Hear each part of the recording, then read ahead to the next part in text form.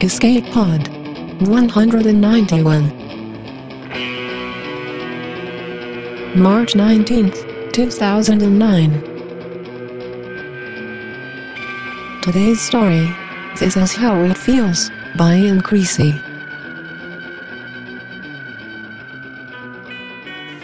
This is Escape Pod. Everybody, welcome. Hello and welcome to Escape Pod. I am your host for today, Tony C. Smith. Now, I'm guessing there's quite a few of you out there have just pulled a grimace as if you've been sucking on a rather bitter lemon. Well, hopefully, by the time we get to the end of this show, that might have mellowed a bit. So before we go any further, let me introduce myself. I am, as I've said before, Tony C. Smith, the host of Starship Sofa podcast. And I will tell you a little bit more, if you will bear with me, at the end of the show about Starship Sofa. But I bet a few of you are wondering how I came to be sitting at the helm of Escape Pod. Well, best way I can describe it is, remember when you used to go to school and you go into school with your mum and dad, and in that play yard there was one child that would always have the best toy, the most amazing toy, and everyone would clam around him screaming, "Can I have a go? Can I have a go?" Guess what? That toy is Escape Pod. That child is Steve Ely. I was one of them kids that, "Steve, can I have a go? Can I have a go? Can I have a go?" And one day, just not long ago, Steve stood up from playing Escape Pod. The crowd went silent, and he walked over to me and says, "Tony, do you want to have a go?" So here I am on the deck of Escape Pod, and I'll tell you what, it is very nice. He has got some very nice equipment here. So, and I don't know how he's got this seat. He's got one of these faster than light drive, keep your bum warm, turbo thruster seats. I've had one of these on order for a long time. So hopefully our trip on Escape Pod won't be too bad. And some have said that my style of presenting and Steve's style of presenting are totally at the opposite ends of the spectrum. And that, in my view, is a very good thing. And I hope you agree too. But there's one thing we do share, and that's a passion for great stories. One of the main driving forces of Escape Pod, and it certainly is on Starship Sofa as well. Speaking of great stories, may we present This Is How It Feels by Ian Creasy. I'll just give you a little heads up into the life of Mr. Ian Creasy. He lives in Yorkshire, England. He has published stories in various magazines and anthologies, his most recent being Cut Loose the Bonds of Flesh and Bone, which appeared in Asimov's in September 2008. This Is How It Feels originally appeared in Asimov's in March 2008. About the genesis of the story, the author says, "The story was born at my mother's annual summer garden party. In the sunshine, among the conversation and laughter, small children scampered happily around. It was a picture book vision of family life. And because I am a writer, with a sliver of ice in my heart, I thought, what if one of these children died? How does it feel to suffer the loss of a child?" Narration today comes from FNH. Just give you a little heads up on FNH. He records audiobooks for LibriVox, runs an audio review blog and personal blog. He also hosts a number of podcasts, 2 about board games, 1 about history, and 1 which features fiction, the Cthulhu podcast, which presents history and music of the 1920s, as well as the works of H.P. Lovecraft and similar authors. He has a wealth of podcasts, blogs and websites. Here are just a few: the CthulhuPodcast.co.uk, printandplay.co.uk, blogs at freeaudioreview.blogspot.com, fellbrig.blogspot.com. There is many more. Check them out. So Escape Pod is very proud to present This Is How It Feels by Ian Creasy.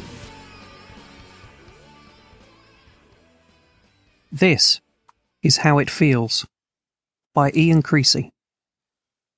As Nathan hurried to pack his son's lunchbox, sandwiches, crisps, an apple included, more in hope than in expectation, he fought back pangs of sorrow for the other lunchbox, the Flower Fairies box he'd never pack again. Forget Jenny, he told himself. She was never my daughter. He watched Christopher fussing over his breakfast, scooping individual Cocoa Pops from the bowl and crushing them on his tongue until his teeth looked like brown stumps. "Eat up, lad, or we'll be late." "But I'm waiting for the milk to go chocolatey," said Christopher, with his timeless priorities of an 8-year-old boy. Nathan glanced at the clock. Well then, while you're waiting for that, why don't you put your things in the car? Christopher scampered upstairs and began clattering around in his room. Nathan checked that his own briefcase held everything he needed: client reports, product updates, background reading for any unlikely spare moments. Then he packed up his laptop, on which he'd been completing last-minute work before breakfast. On his way to the front door, Nathan dodged aside as his son threw a half-empty backpack over the banister down into the hall. He bit back the instinctive rebuke. Christopher ran downstairs until he reached the fourth step from the bottom, then jumped the rest of the way. Nathan's eyes stung as he remembered how Jenny used to do just that. The same jump down the stairs, the same windmilling of her arms as she landed. The grief swept over him like a palpable wave, making him stagger backward. "Dad?" Christopher kicked his backpack down the hall to the door. "You all right?" "It's nothing," said Nathan. He rubbed the implant port behind his right ear. "It's nothing. It's not real." But it felt real. "Have you got everything?" he asked. "I thought you had football this afternoon." "Oh, yeah." Christopher's grin shone with enthusiasm. "I'll get my kit." Knowing that if left to himself, Christopher would spend far too long choosing which of the replica shirts to wear, he had 5 Manchester City players, plus assorted England stars past and present. Nathan said, "I'll get it. You finish your breakfast." He loped upstairs to forage for shirt, shorts, socks and boots. All the while he was conscious of the clock ticking out the moments of the morning. He had to get his son to school, but beyond that lay client meetings at 10:30 in Oswestry, normally a routine drive away. But driving wasn't routine anymore. Downstairs, Christopher had finished his cereal, in the process spreading the chocolate stains across a surprisingly wide area. Nathan sighed at yet another delay. "Go wash your face and brush your teeth." At last they headed outside, greeted by garden sparrows sounding rather more cheerful than the bleak drizzle warranted. "We'll be late," Christopher said happily as he climbed into the silver dual-fuel BMW. Nathan's wife usually drove Christopher to school, but whenever Yvonne went on tour, Nathan took over, cramming yet another task into a crowded day. He sometimes thought about employing an au pair, but he was already too close to becoming the kind of father who only saw his children at weekends. As they approached St. Mary's Primary, the streets grew more congested, the road full of carts and clanking scooters, the pavements full of children in ugly maroon blazers. Parental umbrellas projected holograms of consultancy logos. A sweet yeasty smell hung in the air, a legacy of older vehicles not optimized for bioethanol. Nathan's stomach filled with dread. All the girls on either side of the road reminded him painfully of the lost Jenny. She died coming home from school, run over by a speeding car. Somewhere in the fog of grief, a distant horn blasted out. "Dad, I think they're honking at you." The BMW had slowed to a crawl as Nathan subconsciously reacted to the memories. In the rearview mirror, he saw a Volvo driver frowning at him. The horn blared again. "I'll drop you off here," said Nathan. The boy gathered his bags and slid out of the car. "Are you coming to watch me play football?" "Sorry, busy day. I'll pick you up afterward and you can tell me all about it." With a disappointed trudge, Christopher joined the throng of children. Nathan drove off down a side street and concentrated on navigating through the speed bumps and silly little mini roundabouts the council had installed. He couldn't dispel the images from his mind. Jenny blowing out the candles on her birthday cake. Jenny in the hospital, in the mortuary, laid out in her child-sized coffin. He pulled into a parking space, then took a deep breath and a gulp of water. "It's not real," he told himself. "It's not my daughter." But it didn't help. Nathan felt as if he'd dropped his brain on the kitchen floor and then tried to pick up the bits and reassemble his mind. But too many pieces had rolled under the fridge so that his skull ended up stuffed with crud and fluff from other people's spillages. Sitting inside the car made him feel sick. He walked to a nearby bench where he booted up his laptop and downloaded the usual blizzard of emails. Nathan worked in the pensions industry, which was constantly in flux as the government struggled to persuade people to save more for their ever-lengthening old age. The emails contained links to regulations, explanations and valuations, along with various questions and draft reports from his office AI. Nathan ploughed through his inbox, dispatching succinct, haphazardly spelled replies. He noticed the time and shook his head. As ever, he'd spent a little too long doing email. His client load had swelled when PDMH offloaded consultants in a cost-cutting drive, foreseeing the cull he'd previously volunteered to take on extra territory. But it put him constantly on the back foot, scurrying everywhere at the last minute. Nathan returned to his car and put the radio on loud in an effort to drown out the thoughts. Jenny, with compost in her hair as she planted tomato and cucumber seeds. Jenny dashing to the greenhouse every morning to see if they'd sprouted, that the implant pumped into him. Even when he reached the main road, he found it hard to drive over 30 miles per hour. Cars kept honking and overtaking with disdainful revs of their engines. He listened to the sports roundup, focusing on the rescheduled Grand Prix race. He'd spread bet on Ferrari for the Formula One Constructors' Championship. The news update followed. It's 10 o'clock on Wednesday, the 19th of January, and here with the latest headlines. January 19th, Jenny's birthday. Memories of all her past birthdays slid into Nathan's brain in a montage of cakes and presents and singing and parties. She would have been 7 this year. But there'd be no more birthdays, no more anything. Just a silent house. The room left untouched, the dust slowly settling on her clothes, her dolls, her colourful scribblings blue-tacked to the wall. This is how it feels. An empty garden where everything once green is now grey. A frozen pond with ice all the way down.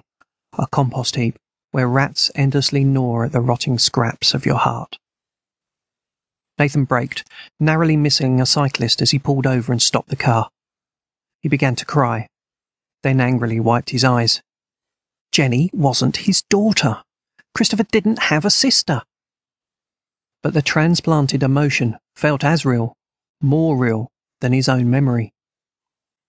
It affected his driving, as indeed it was intended to.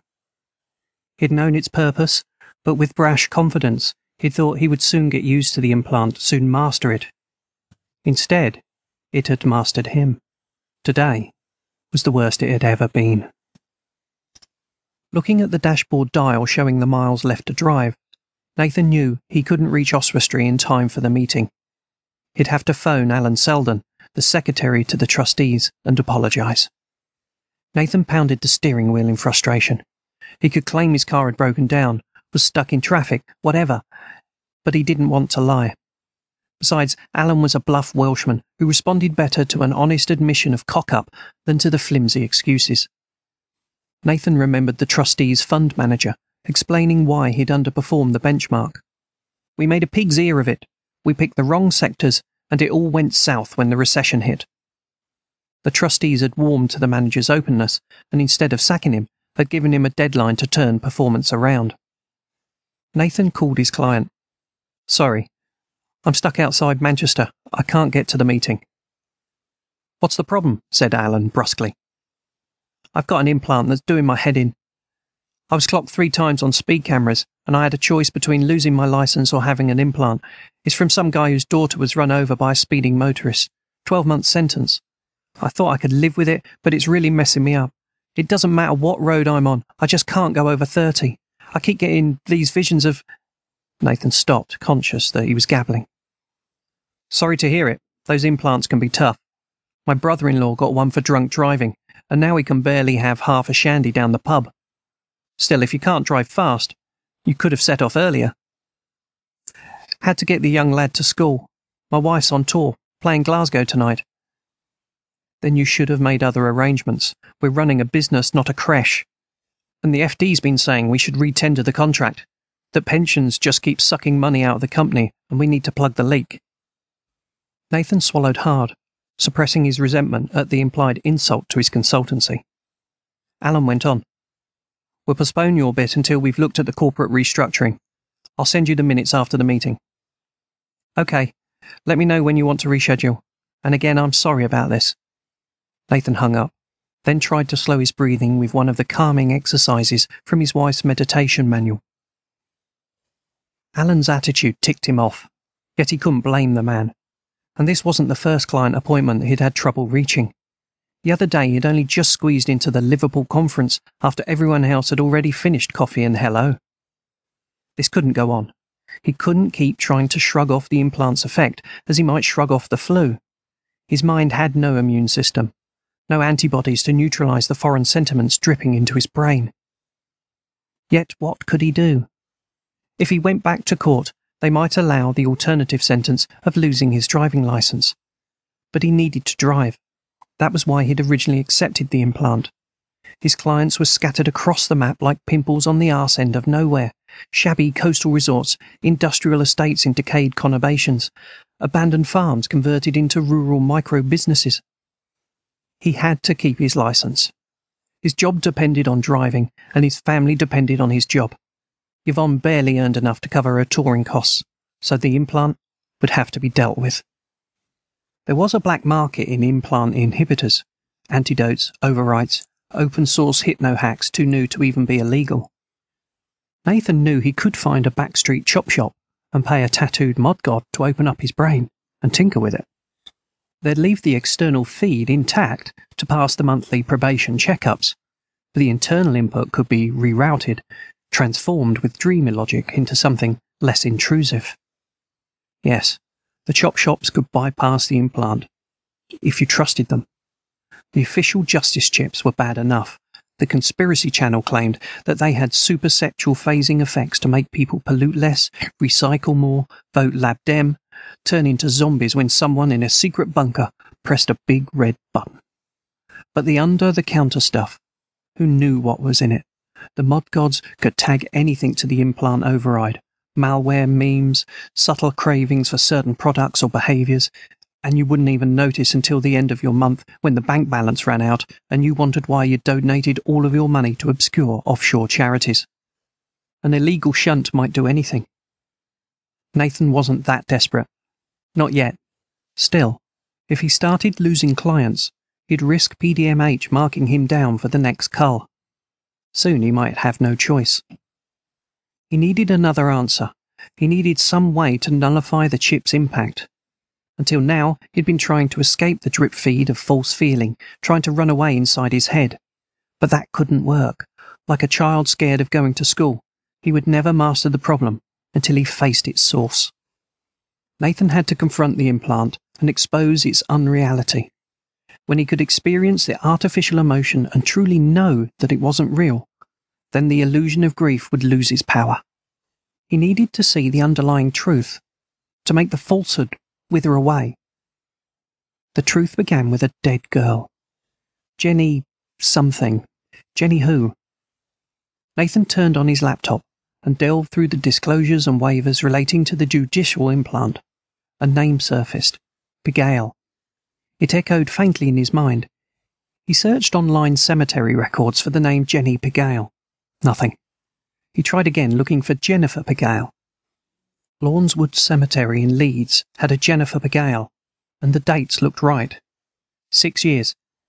Only 6 years, 7 months. She would never grow up, never choose what subjects to study or sports to play, never agonize over which job to take, which boy to date. Furiously, Nathan put his hands over his eyes, pressing his eyeballs so hard that the tears came from pain rather than grief. He set off for Leeds, a jaunt across the Pennines on the M62. The journey would interrupt his afternoon schedule of conference calls and their ever-urgent paperwork, but if necessary, he'd postpone some of that until it became tomorrow's last-minute rush. After all, what would life be like without a mad dash to meetings and deadlines? He sometimes felt that if he didn't wake up with 6 urgent things to do before breakfast, he wouldn't know what to do. He'd just lie in bed until his cell phone prodded him into life. 2 hours of slow driving later, Nathan pulled up outside Lawnswood Cemetery. The website gave him a tagged map of the plots. Not wanting to carry the laptop with him, he glanced at the map, then locked all his gear in the car boot. Flanking the cemetery gates, carved griffins gazed at him impassively, their stone the same dull grey as the drizzle-soaked sky. As he paced along the gravelled paths, Nathan saw dates and epitaphs on lichen-spotted tombs. With professional interest, he noted the mortality states of prior decades, the cohorts of workers who died in middle age, barely drawing any pension. There was once a time when the Queen sent a congratulatory telegram to anyone who reached their 100th birthday. Now she was a centenarian herself, with poor Charles still the eternal heir to the throne in his 80s. The cemetery lacked visitors, save for someone walking their dog around the perimeter. A biting breeze blew dead leaves across the graves. Nathan hunched his shoulders and huddled into himself. He'd worn a smart suit anticipating the indoor meeting, not a wet and windy graveyard. In the distance, beyond the ivy-choked fence, he heard the jackhammer beat of dance music. He entered a new wing of the cemetery, where the headstones had crisp edges and uneroded inscriptions. Wreaths lay askew, battered by the wind. Electric candles shone with brittle sparks of memory. Occasionally, a motion-activated hologram would spring up from a grave, offering recorded greetings and AI-simulated conversation like a ghost eager to hear the day's news from the corporal world. Then, as Nathan moved out of range, the holograms would fade back down into the earth, as if they had failed the audition to return to life. At a bend in the path, he looked around, unsure of his location relative to the map, but relishing the uncertainty as proof that he didn't belong here, that he had no connection to this place. He scanned the nearby graves and saw a white headstone with incised black script. Jennifer Vivian Pigale, born 19th January 2026, died 25th August 2032. Beloved daughter of Lawrence and Martha, a heaven-sent flower plucked too soon. In Nathan's mind, a torrent of emotion poured forth, a kaleidoscope of remembered games and cuddles and tantrums and let's pretends. He didn't try to push it back, but he let the grief wash over him, all the while thinking, "This isn't mine. I have never been here before." As he stepped towards the grave, a small hologram appeared, a young girl with long fair hair, dressed in white and carrying a toy koala, her lips smudged with ice cream. Nathan recognized her from the implant-haunted dreams. His heart stuttered.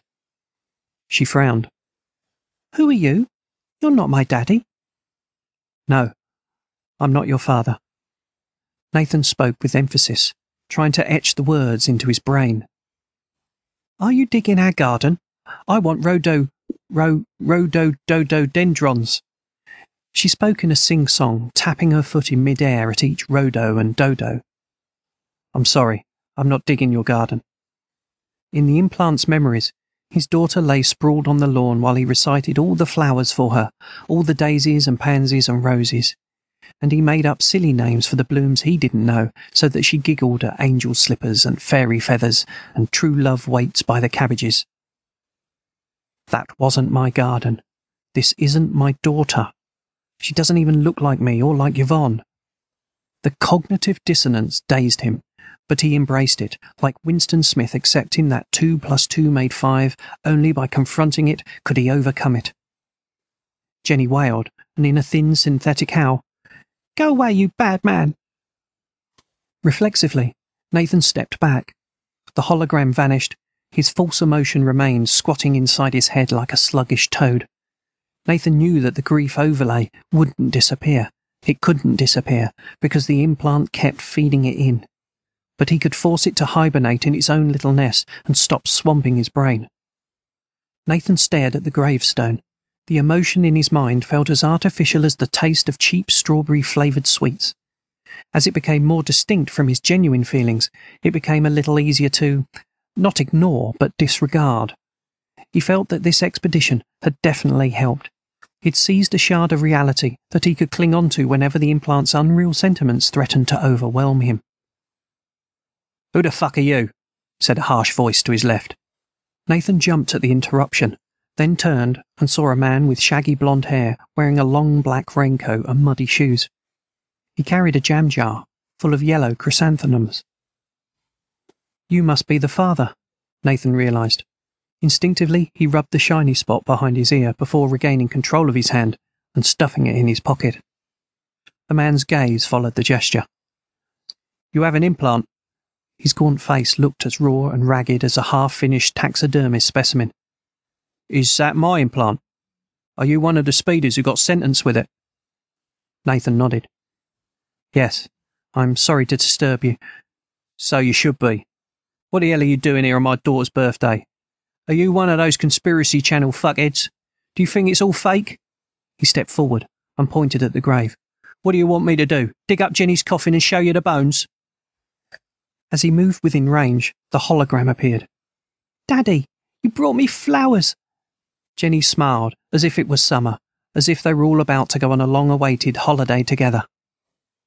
Yes, sweetie. But I see you've had a visitor. Did he introduce himself? This is the man who killed you. I did not, exclaimed an outraged Nathan. You could have, said Pigalle in his low, cracked voice. You're just the same as the guy who did kill her. Speeding along without care in the world. How bloody hard is it to keep to the limit? Exasperated, Nathan shook his head. I never drive fast near schools. I have a little boy myself. I only got clocked by cameras on my way to client meetings. And where are these oh-so important meetings of yours? On the moon? In another universe where there aren't any kids? The hologram girl looked from one man to the other with frightened eyes. She raised the toy koala to her face and stroked its fur against her cheek. Nathan stared at Pigalle and said, I'm sorry for your loss, believe me. I know how you feel. But I refuse to feel guilty for something I didn't do. You know how I feel? Pigalle glanced towards Nathan's right ear, then shook his head. What's your sentence? 6 months? 12? For me, it's a lifetime. Don't spin me that bullshit. A jaunty tune rang out from Nathan's jacket pocket. Automatically, he reached inside and grabbed the mobile. You're taking phone calls on my daughter's grave. Pigalle raised his arm, as if about to lash out. Nathan began to reply, then perceived that nothing he could say would mollify the man. He knew too well what awful emptiness lay behind the hollow voice, the lank mask of her face. I'll take it somewhere else. Sorry to trouble you. The words sounded so inadequate. He felt they might turn into dust as soon as they left his mouth. He hurried away. As he strode down the cemetery's gravel path, each tiny stone a black petrified tear of sorrow, he answered the phone. It was a client, of course, a client wanting action on something or other. Nathan scrawled rain-soaked notes for a task that would percolate up from the bottom of his to-do list until it became another last-minute rush job. The cell phone pumped out urgency, demanding attention like another version of the implant, as if Nathan were just a mobile motherboard for the devices driving him. When the client rang off, Nathan couldn't help glancing back towards the graveside. He saw Pigalle, slumped over the headstone, his form so gaunt and still as to resemble an empty raincoat that some tramp might gratefully steal. The jam jar lay on its side, yellow flowers spilling onto the grass. A translucent girl stood beside her father, trying to hug him and hold him, but her arms just kept slipping through. Then the motion sensor timed out and the hologram vanished. Nathan wiped his eyes without trying to suppress the tears. He walked back to the car, grateful to escape the pounding rain. Turning up the heater, he let the dampness gently steam out of his suit. This is how it feels. The whole world a graveyard, everywhere you walk treading on your daughter's bones. He checked his watch, remembering that he had a conference call scheduled for 3 o'clock. His calendar pinged reminders for the last-minute prep before tomorrow's meetings, and he needed to pick up Christopher after football. Nathan drove away, cautiously easing into the Leeds ring road. As always, the implant pumped pictures and feelings into his mind. Jenny carrying a frog in a bucket, her arms smeared with green pondweed. Now the images segued into his memory of the holographic girl and the futile scrabbling of her ghostly arms. It's not real, said Nathan to himself, reciting the stale old mantra. But he knew that for someone else it was real. He realized that the implant projected so many vivid memories because Pigalle had spent so much time with his daughter. The car crept along at 30 miles per hour. As he pressed harder on the accelerator, he remembered the way Jenny's phantom foot had tapped in mid-air. The muscles in his leg clenched and spasmed. Behind him, a Renault honked. The driver gestured insultingly as he jinked and zoomed past Nathan's BMW. Here we go again, thought Nathan. He was tempted to visit a chop shop and get the implant rooted out, regardless of the side effects. But even without the implant, he would still remember the hologram girl and the toy koala, her father's face hollowed out with sorrow. As he pulled over to think, his mobile beeped a reminder alarm. Nathan shook his head. If he didn't have so much work to do, so many last-minute jobs, he wouldn't need to drive so fast. He'd been hoarding clients to forestall being downsized, but it would do neither him nor PDMH any good if he lost his license or fried his brains with a backstreet chop shop. He needed to slow down, not just in his car, but in his life. Nathan cancelled the upcoming conference call and turned off his phone. Then he sedately piloted his way back into traffic and headed west, pottering along behind a slow-moving lorry. With no more interruptions, perhaps he would even arrive back early enough to watch Christopher play football. After all, Nathan didn't know how much time together they might have. The final whistle could blow tomorrow. This is how it changes. Here, now.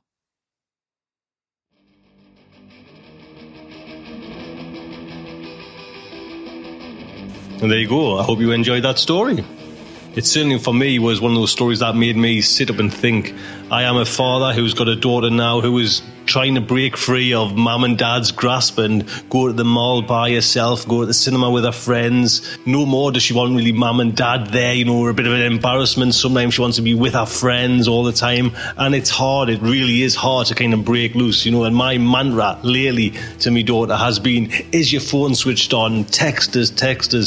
Don't talk to strangers. Phone us when you do this. Text us when you do that.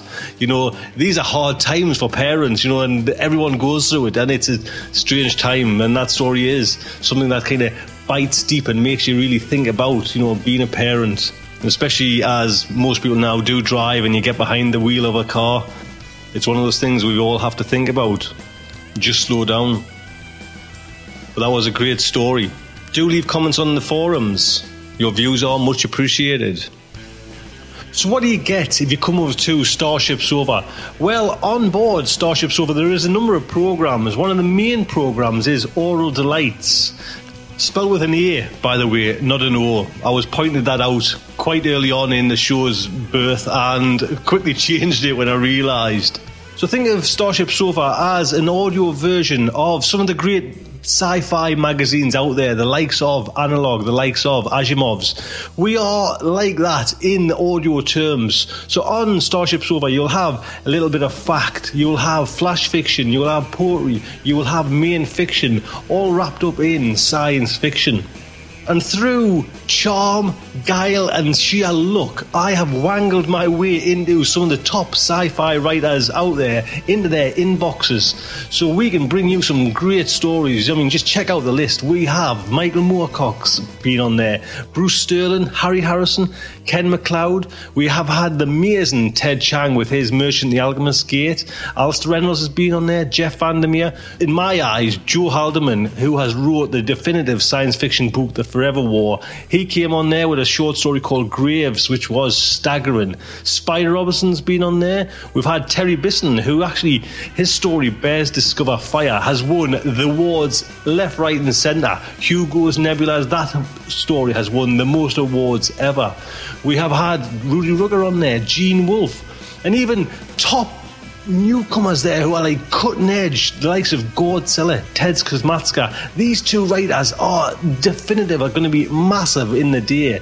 We've had, which is probably one of the best short stories I've listened to in a long time, John Scalzi's After the Coup. It is, in my eyes, hands down, that is one of the best stories I've listened to.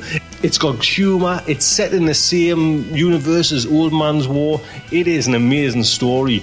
Coming in the future, Charlie Stross is coming onto the show with a fantastic story. We have more top writers. So that's a little bit about Starship Sofa. Like you say, it is just an audio version of, stand on the shoulders of giants there, taking a lead from the likes of, Analog and Asimov's. But in its own twist, Starship Sofa puts it out in her own individual way. Now, getting back to my children, and for a while, for about a week now, my kids have seen a side to Dad that hasn't been known for a while. He's been rather quiet, hasn't been pestering them about the homework, hasn't been annoying them about picking clothes or putting them in the wash. Dad has been rather quiet, rather distant, rather vague. Ask my wife if the same has been going on there. I haven't been ratty, grumpy, and I've even let the remote control go. Friends have passed me in the street and have wondered, is Tony a little bit distant there, a little bit vague? Is he all right? And it's been for one reason and one reason only. I've been learning my lines. So without stumble, without falter, without hesitation, I can stand up on the bridge of Escape Pod and say, Escape Pod is a production of Escape Artists Incorporated and is distributed on a Creative Commons Attribution Non-Commercial No Derivative License. All of the rights are reserved by the authors. If you like this week's story, please feel free to tell a friend or blog about it, or better yet, please consider leaving a donation via the PayPal link on the site. Also check out our sister podcasts, Pseudopod and Podcastle, at their .org domains, and Escape Pod's baby sister Wayward podcast, Starship Sofa. Music is by permission of Daikaiju. You can hear more of them over at daikaiju.org. So that brings to the end my guest slot on Escape Pod. Hopefully that taste of lemon has left now, and it's more a taste of kiwi fruit. When you first look at a kiwi fruit, it is rather an unpleasant looking bit of fruit, but you bite into it and think, that's not too bad. So hopefully that has been your reaction to myself on Escape Pod. Let me just say, I have thoroughly enjoyed it. I hope you have too.